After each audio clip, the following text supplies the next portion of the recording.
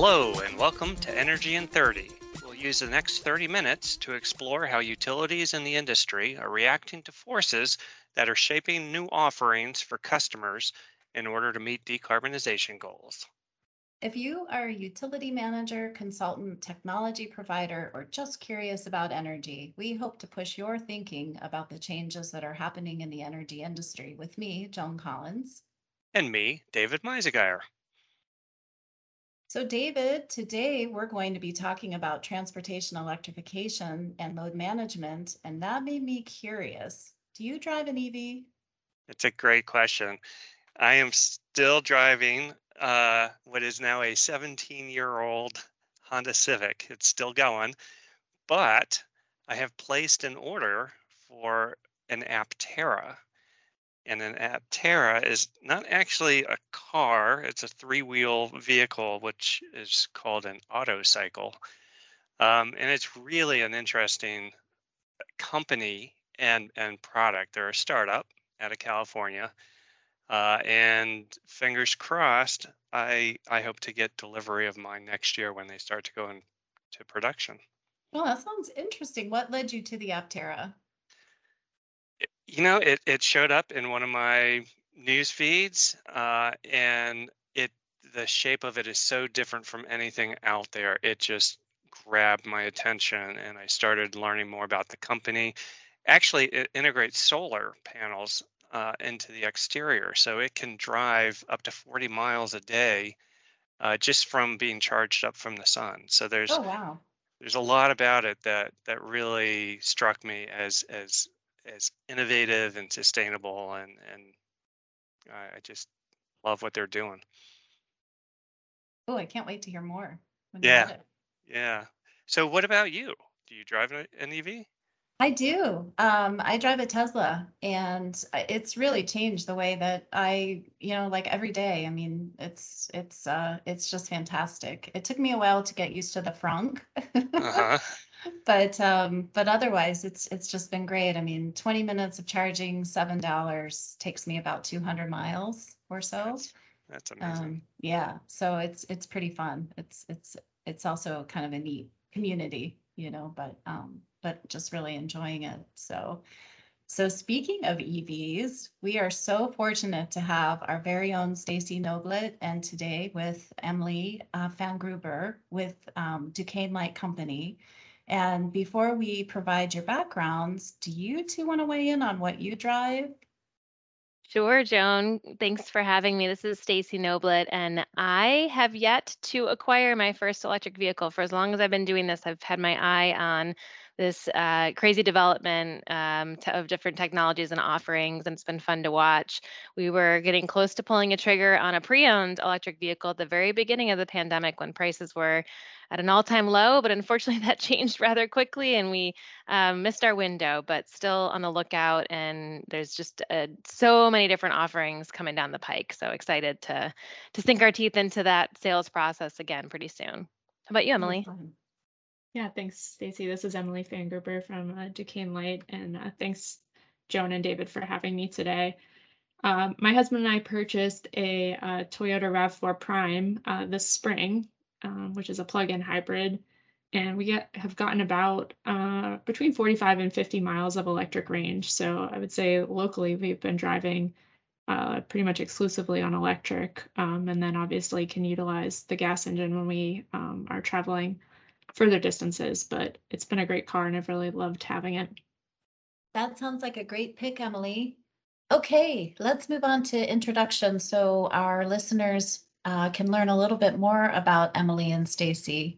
Emily is the Associate Manager for Transportation Electrification at Duquesne Light Company, the utility powering the Pittsburgh area.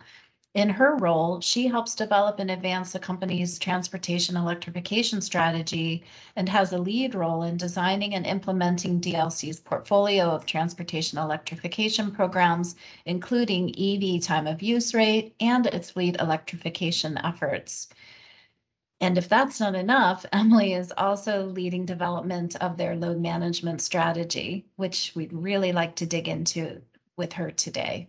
Absolutely. And for those of you who don't know Stacy, she's a vice president, Transportation Electrification, and a senior fellow with ICF's Climate Center. She leads ICF's EV practice and has more than 20 years of experience in the industry working with clients, including Duquesne Light. So, Emily and Stacy, welcome again. Thanks for sharing about your cars, and we're really pleased to have you on the show. Thank you. Yes, thanks. Yeah, this is going to be a great discussion. I know there's just so much going on in this area of the industry, and just really looking forward to it. And one of the ways we like to kick things off is by asking what you guys are currently working on. Is there anything you've recently been involved in that stands out? Yeah, some of the projects that I've been involved in recently have to do with really translating what we've learned from program implementation on the EV program side into new program design. So utilities that might be, introducing programs for the first time or maybe getting past the pilot stage. One of the great things about ICF is that we're on the implementation side and we're helping to support the design as well. So we can kind of cross pollinate and carry those lessons learned forward. And to help do that, I'm constantly, picking up the phone and calling Emily and others across the industry that are really leading the efforts for the utilities so we can help to understand what is going well, what is a challenge, how are different programs kind of pivoting or changing directions, and again, kind of applying those lessons learned to the new tranche of programs that are coming so they can just keep evolving and keep getting better for customers. Sounds pretty exciting. How about you, Emily? Yeah, on my side, we've been very busy this year getting a bunch of new programs off the ground. So we went through a distribution rate case last year in 2021, and we're fortunate to receive approval for a whole portfolio of EV related programs. And so now we're in the, as Stacy just alluded to, the fun implementation side of the equation there. So we've been working on getting both a community and fleet make ready charging infrastructure program off the ground this year. We launched a fleet advisory service where we're actually partnering with ICF to do the fleet analysis. And then more recently, I've really turned more of my attention to our load management activities and really helping the company to develop a more comprehensive load management plan. So that really encompasses both grid analysis and understanding the impacts on our grid from electrification, both transportation and really building electrification. And then thinking about, based on kind of what we're projecting those impacts to be, what are the really cost-effective solutions that we can be putting forward to help better manage some of this new load that's expected to come on the grid within, the next decade or so. Mm. That's one of the things that consumers probably don't spend a lot of time thinking about the grid impacts, but I got to imagine you're looking both at individual consumers, but also fleets, right? If there's a large customer that decides to electrify their transportation, that would have a substantial impact on what you're trying to manage. Yeah, David, I think you've highlighted one of the big challenges of transportation electrification going forward is, a lot of it is very locational. So we're trying to look at our grid from both the system level, right, and understanding the system level impacts and what we expect kind of that load profile to look like within certain customer classes. But then we also, of course, have to look at the circuit level too and really understand, okay, what do we think is going to be happening? What do we forecast as adoption, both on the fleet side and the residential side on our circuits to understand where we think we will have challenges or where there is excess capacity and we'll be fine. I can't imagine that's an easy job when there's like no real way for customers or, both individuals and those that have fleets to like communicate with you and say, oh, by the way, we're planning on buying an EV, or we're planning on electrifying our taxis next month. Do you have a way of trying to, like, how do you crystal ball that, I guess? Yeah, we have a couple of, I think, ways that we're trying to be a little bit more proactive and understanding likely adoption. So on the residential side, we do offer and commercial, I should say, our EV driving customers a $50 incentive for telling us that they have an EV. So Uh, that's kind of an after the fact thing, but at least we have some understanding for, I would guess at this point, about um, a quarter to a fifth of the registered EVs in our service territory where those customers are located. So that's, I think, a very solid starting point for us to understand the impacts. On the fleet side, that was part of the impetus for launching some of our programs. So our fleet advisory service and our fleet charging infrastructure program is to allow us to have that conversation with fleets up front and sooner as they're just starting to think about, in many cases, electrification. So that way we can be much better positioned to support them as they are going through that transition. We understand if someone wants to install 50 charging stations, that's coming down the road, and then we can really engage in our planning process to plan appropriately for that. Emily, But everything you just went through, working with Duquesne Light for all these years, one of the things that has always struck me is how, small but mighty, first of all, the utility is, but how proactive you are. I mean, the simple, just notifying the utility if you have an EV is such a basic thing, but not many utilities have actually rolled that out. And I was always struck when you all were one of the first to move on that.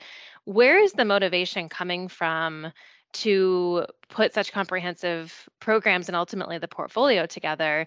And did you feel like it's kind of top down, leadership, state policy? We're seeing that across the country in terms of decarbonization targets, or ultimately just hearing from customers and trying to respond to those needs, or kind of all of the above?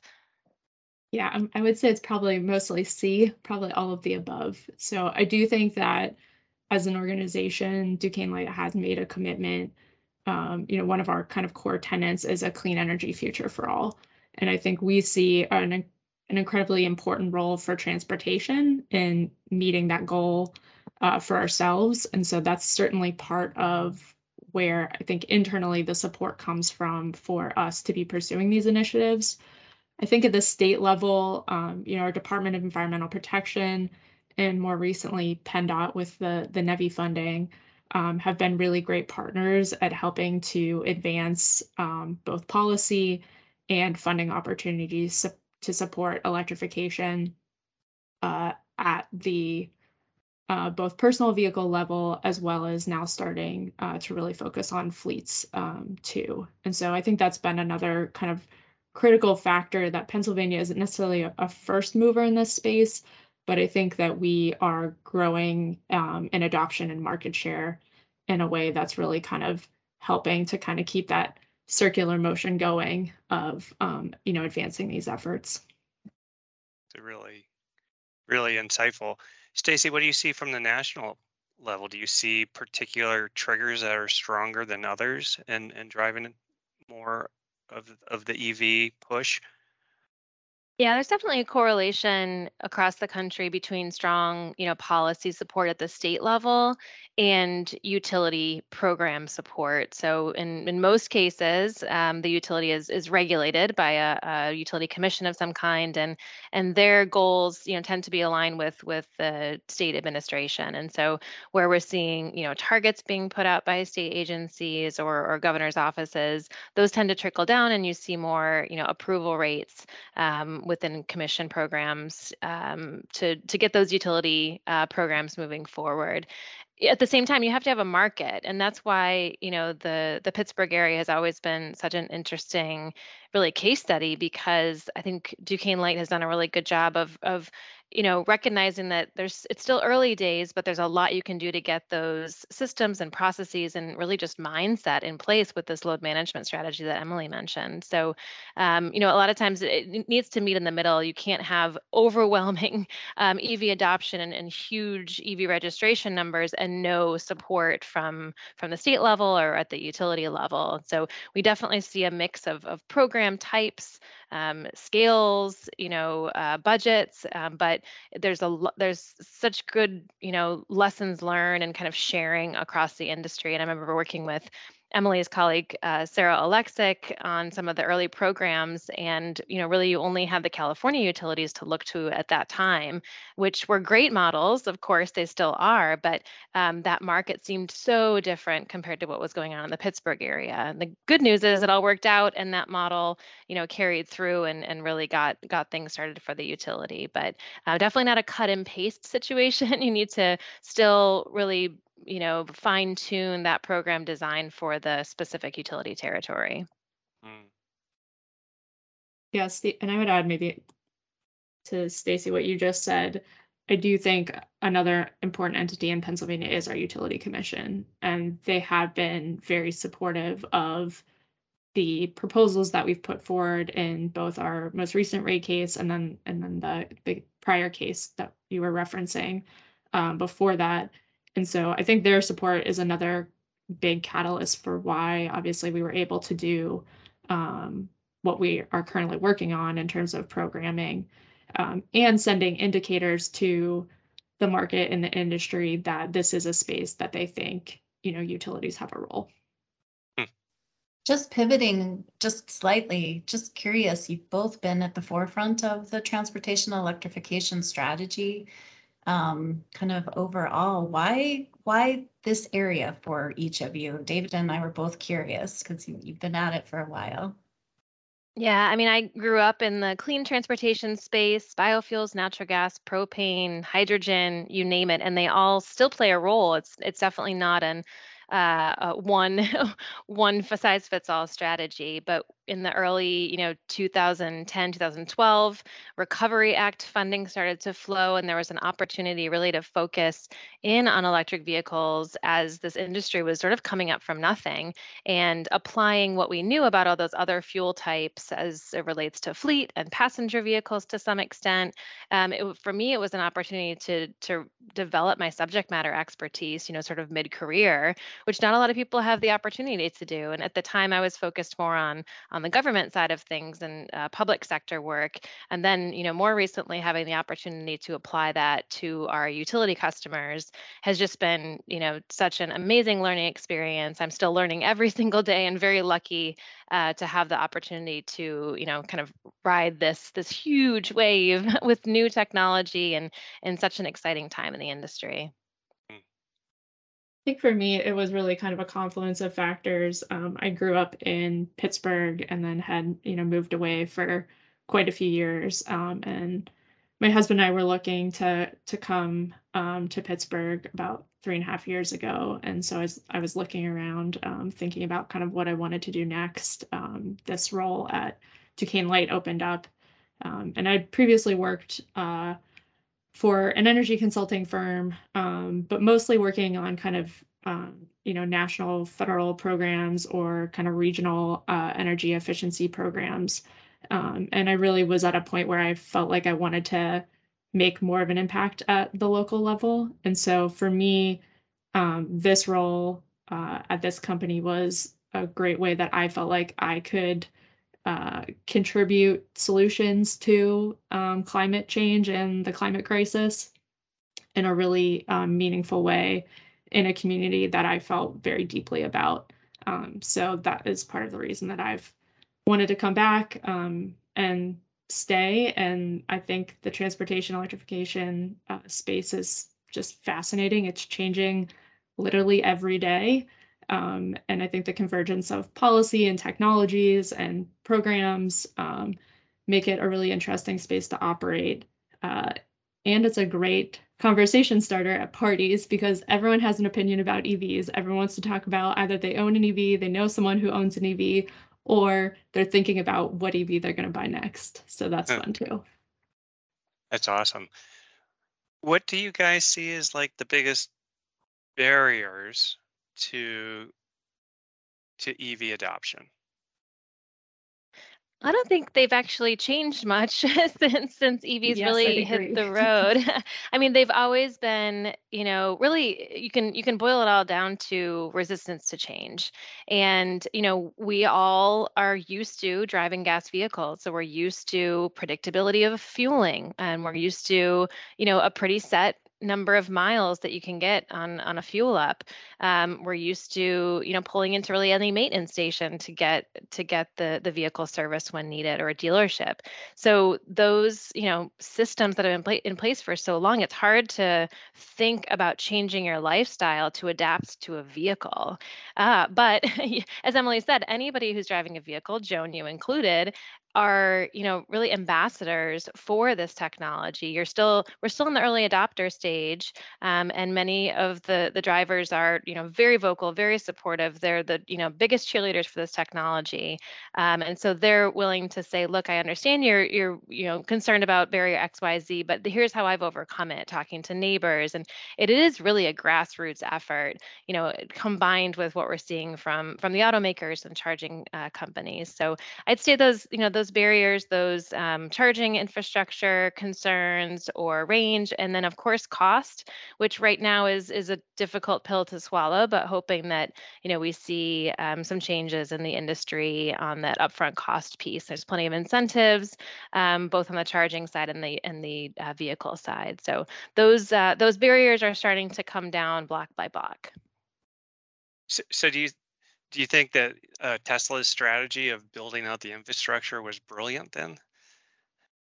100%. Yeah. Yeah. I mean, I think there's a reason, right, that they are far ahead, selling way more vehicles than any other manufacturer, at least EV manufacturer. And it's because of the charging infrastructure, right? They've given their customers the level of comfort that they can drive pretty much anywhere across the country and get where they need to go, pretty easily. Whereas I think if you don't own a Tesla vehicle, there is a lot more concern about, um, you know, one, if there is charging infrastructure at all, and then related, I think, is also, will that charging infrastructure work, which is, I think, another big hurdle for the industry that they're going to have to get much more serious about in the coming years That's from right. an operational standpoint. Reliability. Yeah, I would agree, Emily. Reliability of those charging stations. Will they work? Is the space lighted? Do I feel safe? Sitting there while my vehicle charges. That I'm glad that the industry is shining a bigger spotlight on that, because it really is something that we need to figure out rather quickly, because we're getting past those, mostly patient and understanding early adopters, and into, the broader mass market, and we'll run into a lot more hurdles if those charging stations aren't up and running. What about the charging connection? Like, we don't have a standard across the country for that, right? Well, there is a standard for level 2, and then I think in general people have coalesced at the fast charging level around CCS, with the exception of, I guess, Tesla. Um, but I think even that may be changing with some of the NEVI dollars that will be on the line here. I haven't, Stacy, have you seen anything more about that recently? I have not. Um, No, Emily's right. CCS is combined charger standard. It's an industry standard for that DC fast, Mm. faster charging, higher power charging. And like Emily said, Tesla does have their own charger. Tesla vehicles can typically get an adapter to charge at any other charging station, but it doesn't necessarily work the other way around, where if you owned a different type of electric vehicle, that you could charge there. But there have been a lot of talks about, with this more national fueling network that's being funded through the National Electric Vehicle Infrastructure Program at the federal level, that we might see more of those Tesla stations sort of retrofitted and opened up to the greater vehicle population. But we'll still have to see what that timeline is and how it actually rolls out. Mm.